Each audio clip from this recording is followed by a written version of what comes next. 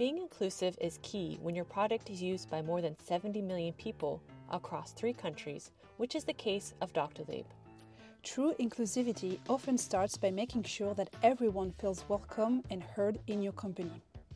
How can we foster true inclusivity in the workplace? We've asked Déborah Baldé, Talent Acquisition Enablement and Diversity, Equity and Inclusion Manager at Doctolib, to share her vision and her projects on the topic. So we are glad to have you here today to talk about inclusivity. Could you please introduce yourself in a few words? Thank you for having me. So my name is Déborah Baldé. I lead the Talent Acquisition Enablement and DEI team here at Doctolib since just over a year now. And my role consists basically in optimizing the performance of the recruitment team through different programs and strategies, as well as ensuring that at the end of the day, they reach their hiring goals and diversity goals at the same time. I grew up in Belgium. I'm originally I grew up in Brussels. I'm half Belgian, half Guinean.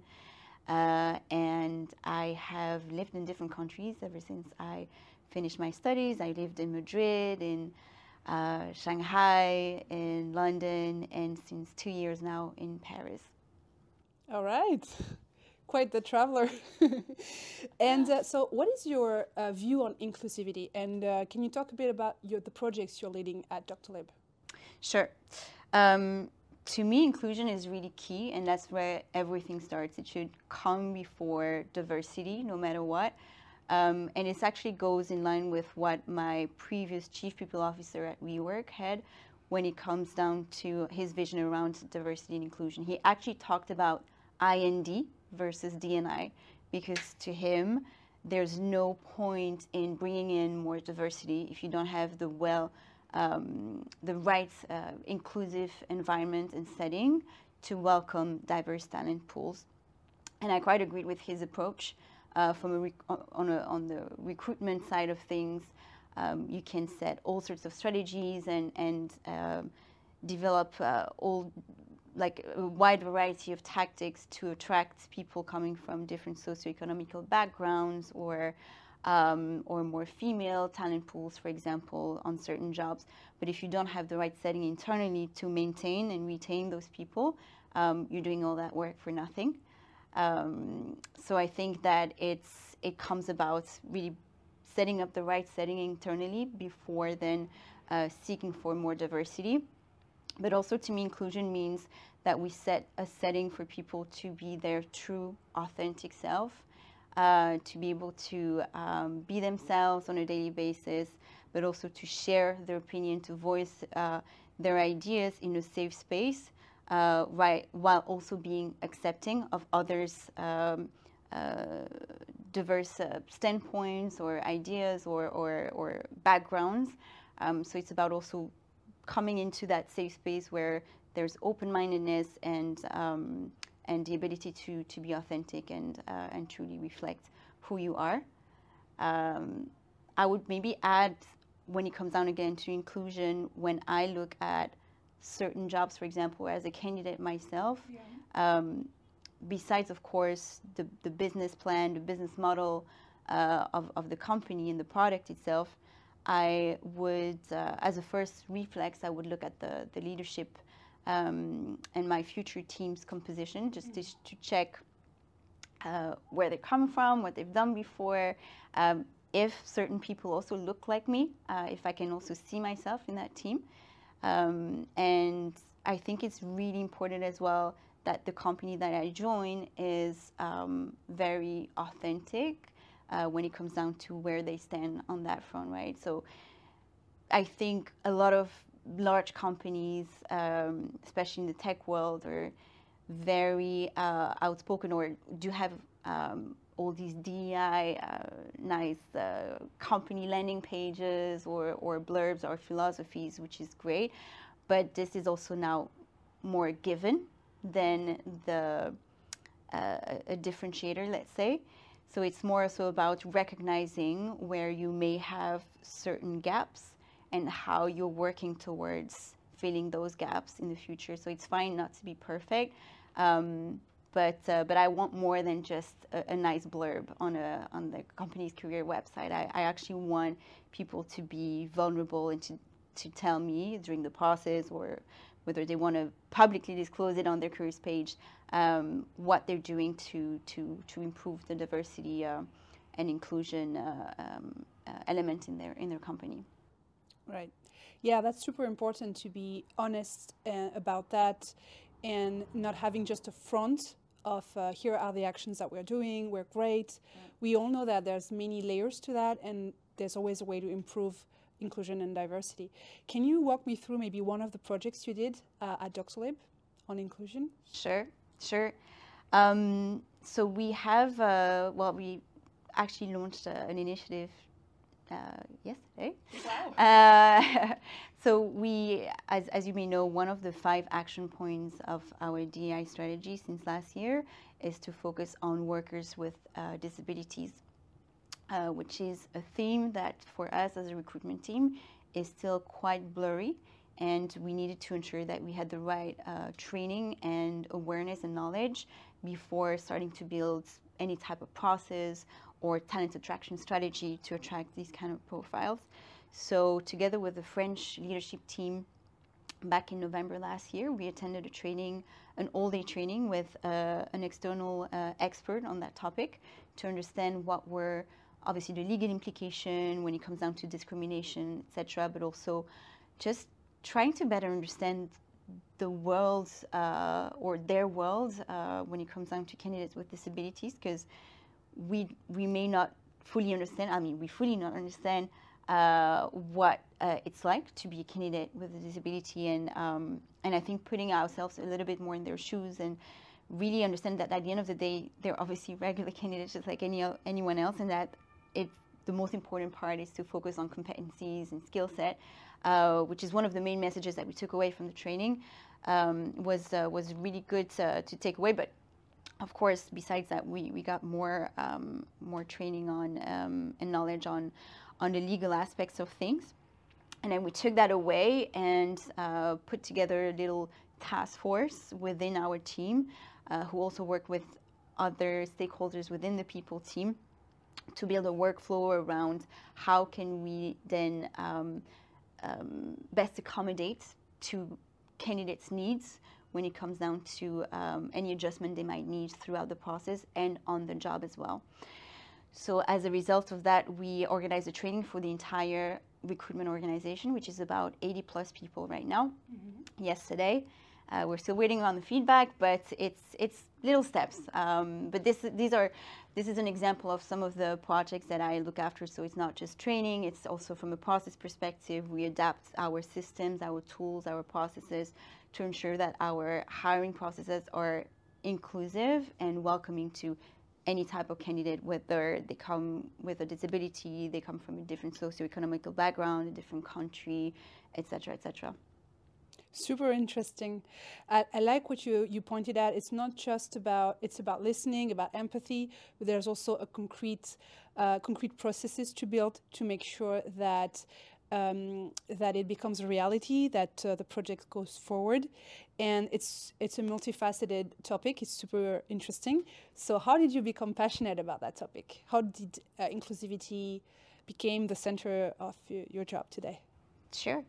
Maybe I'll start off with something personal, and then I'll jump on to my current role. But so I'm mixed race. I grew up in Belgium, and I was part of one of the first generations probably who attended a Flemish school in Brussels. So I was the only mixed race kid there, and I was quite early on made aware of how different I was, physically speaking, from other kids. I had a very happy childhood though, and very good friends. But of course, as children, you come across these things, and I think because of that, I tended to be naturally attracted to and feel like I should defend the outcasts, in the sense that those who basically usually look different and don't follow the norms that you would see also on media and at school in real life, etc. So that's more from a personal standpoint. Now, I think I fell into recruitment a little bit by chance as I joined Apple first on a 6-month contract, and then I ended up staying much longer in London and in recruitment as a whole. But I think what attracted me and what kept me in that field was the fact that I could really defend and change the mindset of some hiring managers or interviewers who are used to recruit and select the same type of profiles over and over again. And my biggest wins to me, and the ones that I'm the proudest of, were those hires that I managed to make despite the original no from the hiring manager, and who later on, which is even better, proved them wrong by being one of the top performers and built up amazing careers for themselves and proved the world wrong, basically. So these were probably some of my proudest moments throughout my career as a recruiter. And when it comes down to Doctolib, I originally came here as a talent acquisition program manager, which was a completely new role, super cool because you get to be creative and work on different stuff. Initially, my role was more focused on training for hiring managers and for recruiters, but also on adjusting and optimizing recruitment processes and tools wherever I could. And as one of my biggest projects when I joined was the creation of a hiring management program, so a learning program for hiring managers, for about 700 basically managers at Doctolib. And as part of that program, I thought, after speaking with different recruiters who seemed to be saying that there were still strong unconscious biases amongst the team, amongst ourselves, even as TA, I noticed a few things when I joined. And it's totally unconscious. We all have that. I do have unconscious bias too. But it seemed like the awareness of it wasn't as strong back then. So I decided to create an entire module dedicated to that. But that could also, and I hope it is today, be tangible for managers to understand, okay, I understand now I have unconscious biases. Now what can I do to try to reduce them as much as possible in the context of hiring? And so as I built this program, at the same time, Bettina, so our social impact lead, joined Doctolib. And as she had a lot on her plate, she needed some support from different people and started creating different task forces. And so naturally, I came into the conversation, and together with my manager, Natasha, we started being part of that diversity task force with her. And then that's how I ended up, really absorbing that DEI hiring aspect into my current scope. And that's where I am today. Amazing. It's cool. It built up kind of organically with the opportunities that arose at the time, but also we can really sense that the fact also that you are in recruitment was super important, because it's a strategic place to change things in the organization. So it's amazing that you took that and you saw that, okay, I can change things there with training, with awareness. It starts there. It's super interesting. Now, I'd like to know, what advice would you give a company to improve their inclusivity approach or their inclusion and diversity approach? I think, to me, it should all start internally.